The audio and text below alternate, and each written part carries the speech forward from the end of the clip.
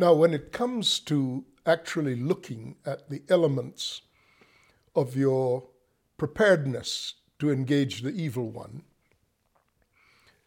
although the model of armoring is being used, and that intentionally,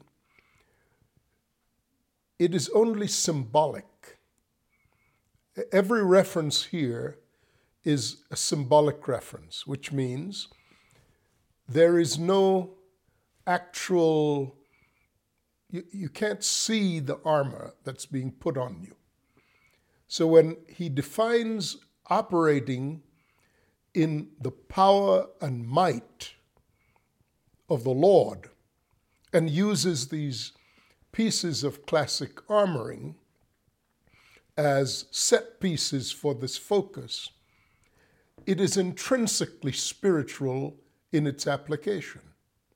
Now, it strikes me that, on one hand, we would talk about spiritual warfare, and on the other hand, we would not understand by definition the components of the armoring are symbolic of an invisible warfare.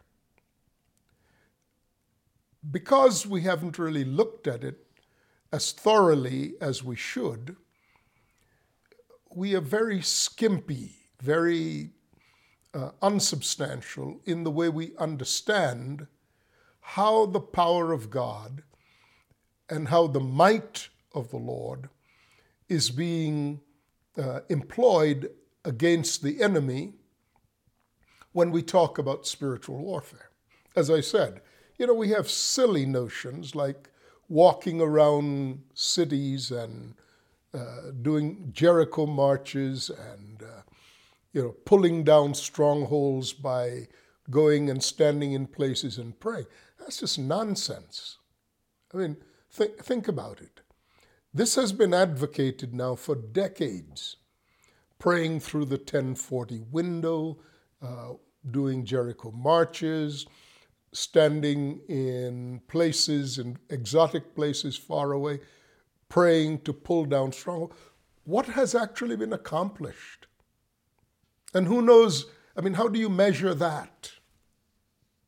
And yet, people with the means to do it and the desire to do it fill their time with that. And it's nothing more than silly nonsense, entirely ineffective. But, the emperor has no clothes on, but woe to the person who tells the emperor he doesn't have any clothes. We have lots and lots of people who have difficulty staying at home, difficulty with the disciplines of taking every thought captive and measuring it by the standard of the truth. It's infinitely easier to go on adventure. These are all the kinds of foolish things that culminated recently in a bizarre showing of nationalism. It's what it's led the church to. In the absence of the daily disciplines of living and the embrace of these more exotic forms, people have avoided the hard, difficult reality of what spiritual warfare actually is. And of course, all manner of prayers have been concocted to ward off spirits. And I'm hard-pressed to think of any of it that actually works. And yet there are conferences, when people could go to conferences, it filled up people's calendar. So let's actually talk about spiritual warfare in an effective fashion. What is it? Well, again, we wrestle not against flesh and blood. So right away we know we're in the realm of the demonic.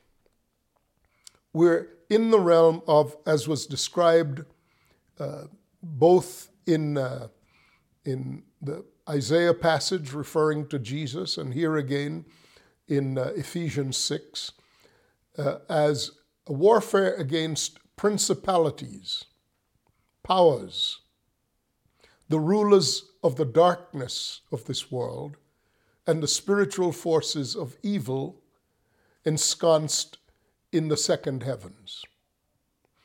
Now, a principality is not the same as a prince. A principality is an area of rule over which a prince rules. So the principality and the prince are different things. The principality is the area, the prince is the ruler. We talk, for example, of the Principality of Monaco, a dot on the map in the Mediterranean.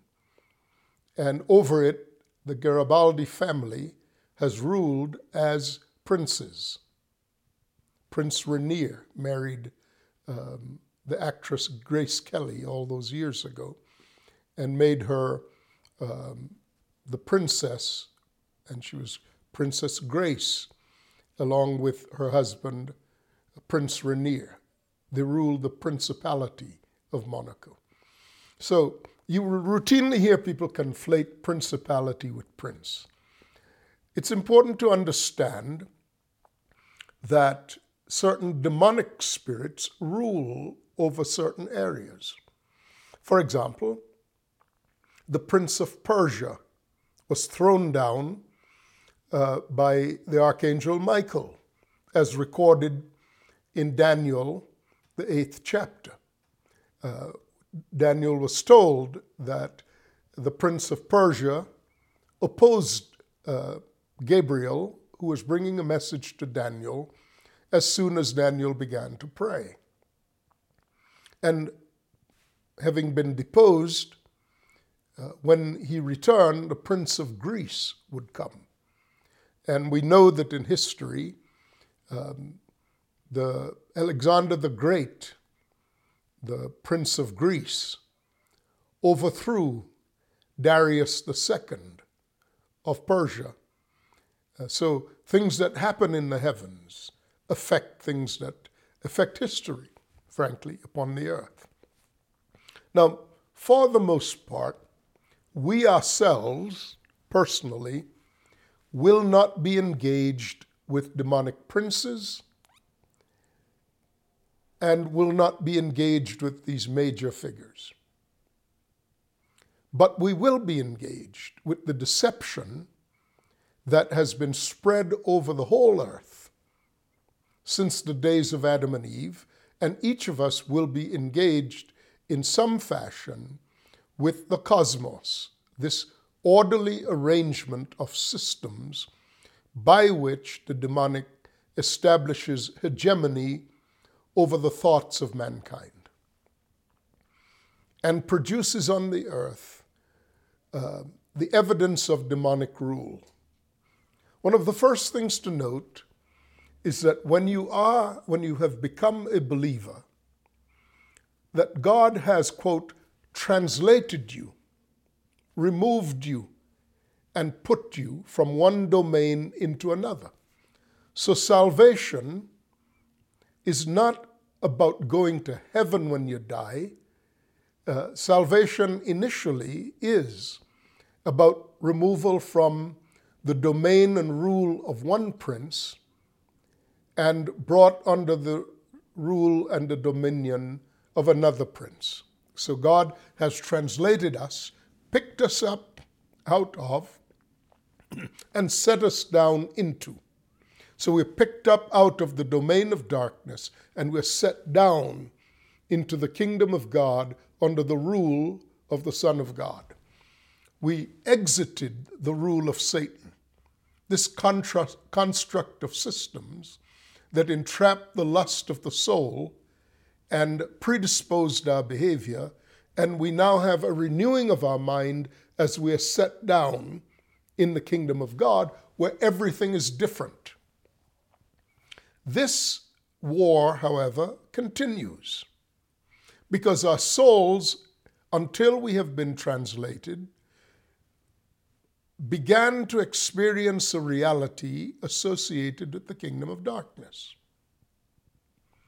And so even when we've been translated into the kingdom of God, these old mindsets need to be renewed, which is precisely what Paul was telling us in 2 Corinthians 10, verses 2 through 8, that the weapons of our warfare are not carnal, but they are mighty in God for the overthrow of these strongholds.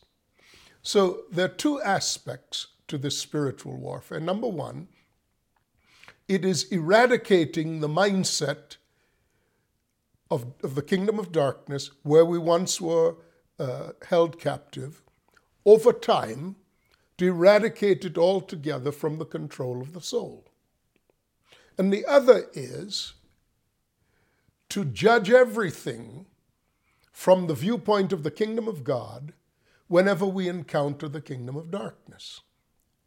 Each of us will be given certain measures of rule, and the requirements of spiritual warfare where we're concerned has to do with the measure of rule that we've been given. So what typically happens is persons go and they hear these messages on spiritual warfare about walking around cities and so on, and they get a vision to go walk around a city. You know, a group of people are going to go somewhere, they're going to go to some city in Asia or Europe or whatever, or Washington, D.C., to go walk around and pray. The first question is that your measure? Because you can afford the ticket to go and the hotel stay, does that mean you have a measure that requires you to go there? We also see something equally foolish. We send young people off to places where demonic control has been established for generations. And we hope that these young people, armed with a 2-week course in cross-cultural orientation, are actually going to make a difference. We're lucky, frankly, if they make it out alive. And it's only the grace of God that has protected the innocent from these reckless assignments that have nothing to do with advancing the kingdom of God, and has everything to do with just stirring up the demonic in those places. And most of the time the demonic simply ignores them, but on occasion, there will be a serious backlash. I know young people, I know personally, young people who had serious mental struggles and took them years to recover and find their footing after these dangerous misadventures, to which they're entirely unprepared. This is not spiritual warfare. You know, there's not one solitary example in Scripture of advancing the kingdom of God by going and walking around any place. An entire nation was instructed to walk around the city of Jericho and the priest was supposed to blow on trumpets of ram's horn, and then the city physically fell flat. Now, God had given them this inheritance, and it was the first city to be encountered on their journey to taking their inheritance. To make that a template for spiritual warfare, walking around cities, is bogus and foolish. If this were a pattern to be followed, there'd be an example in the New Testament. There isn't, because it is not a pattern. It's not even related to spiritual warfare. Now, by the way, if that's the way it worked, why did they not do that around every city? Went up to the second city called Ai, Ai, and the hordes of people came pouring out of the city and killed 36 of their soldiers. And Joshua inquired of the Lord as to why this was so, and was told that there was sin in the camp. And I won't go down that road to explain it any further. But the point, if it worked in Jericho, why don't you just do it in every other city? And why didn't it work if in the second city they went up to attack? In fact, they were not given a repeat order to do that. Anyway, the point is well established. How then are we to engage the elements of this warfare, knowing and understanding that the references are intrinsically metaphorical? Well, let's take the first example, where it says here, Ephesians 6, verse 13 says, "Therefore take up the whole armor of God." In other words, once you understand what it is, it's one integrated whole. It will overlap in various ways, that you may be able to withstand, and I talked about that yesterday. Withstand is antihistemi. So the enemy stands up against you, you stand up against the enemy. To withstand, which is in fact a synonym of the word Nikeo, Nike. We get the swoosh, the English word Nike, from that. And it means to prevail mightily against. All right, and numerous passages to that effect, Romans 3:4, John 16:33, Revelation 3:21, and so on and so forth. So there's a withstanding. And that withstanding is in the evil day. There are appointed times. There are days that are evil. Every day of your life is not an evil day. In fact, on many days of your life, there's sunshine and butterflies and roses and so on. But then there are days that are profoundly evil. There are days when you are truly under attack. Now, everything that happens to you is not an attack. Okay? Charismatics have made a broken fingernail an attack. No. By now you should know how to distinguish between simple adversities or simple discomforts in life and true opposition. True opposition. True opposition mainly takes place against your mind. It's mostly a war of the mind. Some physical circumstances will develop that will trigger this mental confusion. And your role is to go through it, applying the standards of the truth that you've come to know, so that you may own the truth at the other side of it. Now, none of these trials will be greater than you can undertake. And each of these trials is exactly what you need at the time, because it is through the trials, through many trials, that you enter the state of righteousness, peace, and joy in the Holy Spirit. If there are no trials, you will not grow up. And when the trials come, even though Satan is the agent and the instigator of these trials, you must understand that where the Lord is concerned, he continues to hold sway and to establish both the trials and the possibilities of the outcome. And he means for you to go through these things in order to overthrow things that are yet to be conquered in your life. These are what the evil days bring. Evil days are when God chooses to allow the enemy to bring a certain set of trials into your life, to expose to you things that are hidden, that you would not otherwise know about.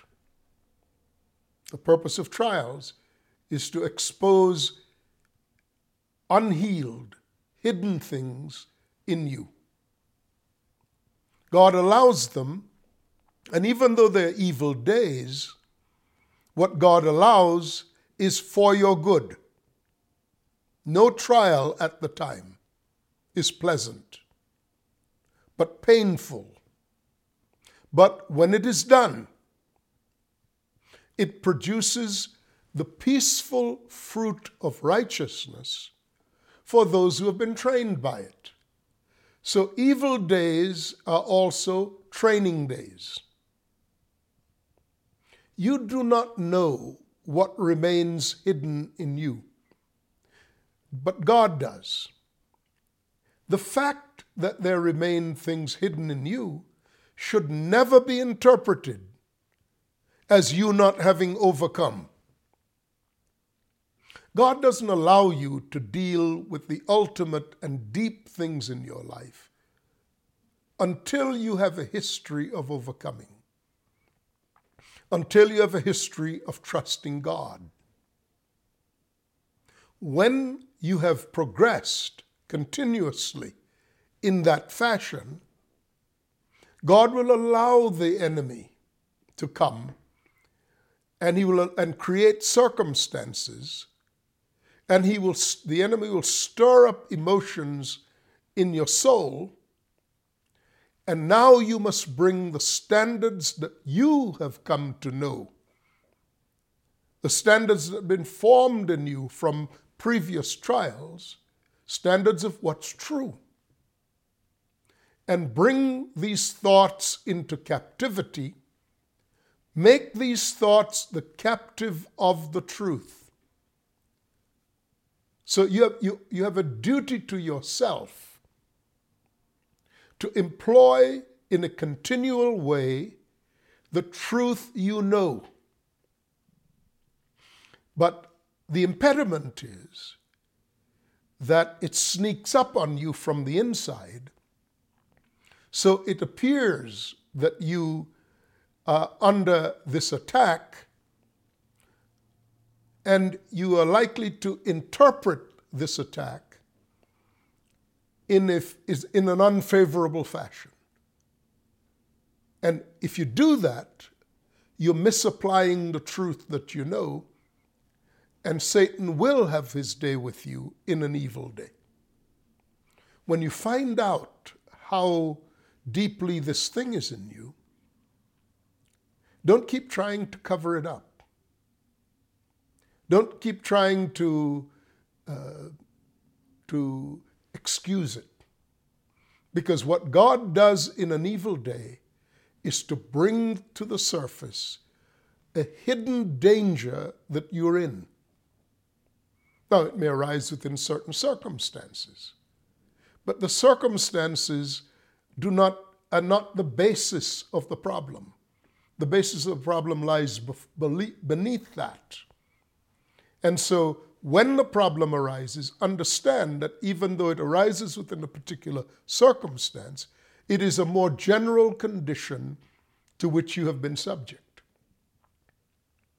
Evil days are terrible days. But in the evil day, it's not a day when you take ground. An evil day is a day wherein you stand. That's not a day for leaping forward and overcoming. It's a day when you stand against. And now, this is critically important. When you stand against, in the truth, the antihistamine, that's actually overcoming. Because the truth in you cannot be pushed back. No matter what the enemy says to you, if in that day you bring out the truth, stand in it, the truth pushes back.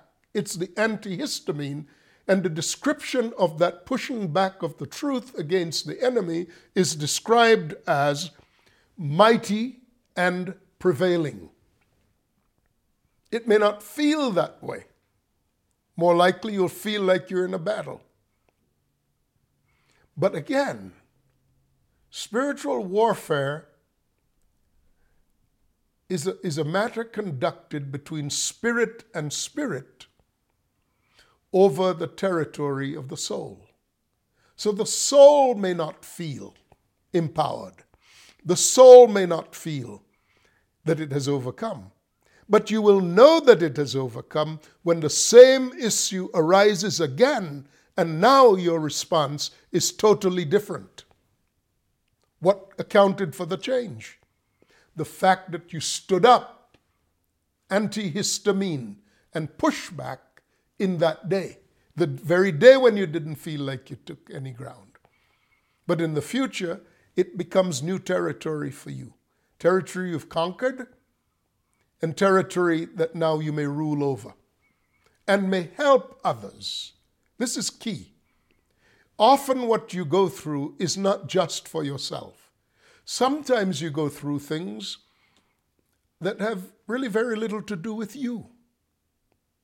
Has a lot to do with training others who come under your rule by the measures of success that you yourself have gotten. So the scriptures say we comfort others with the comfort we receive from the Lord in our day of trouble. That's why he says then, as the first instance, stand therefore, having your waist girded with the truth. Now, so part 2 would be your waist girded with the truth. I want to begin right there when we come back. And we'll pursue what that means.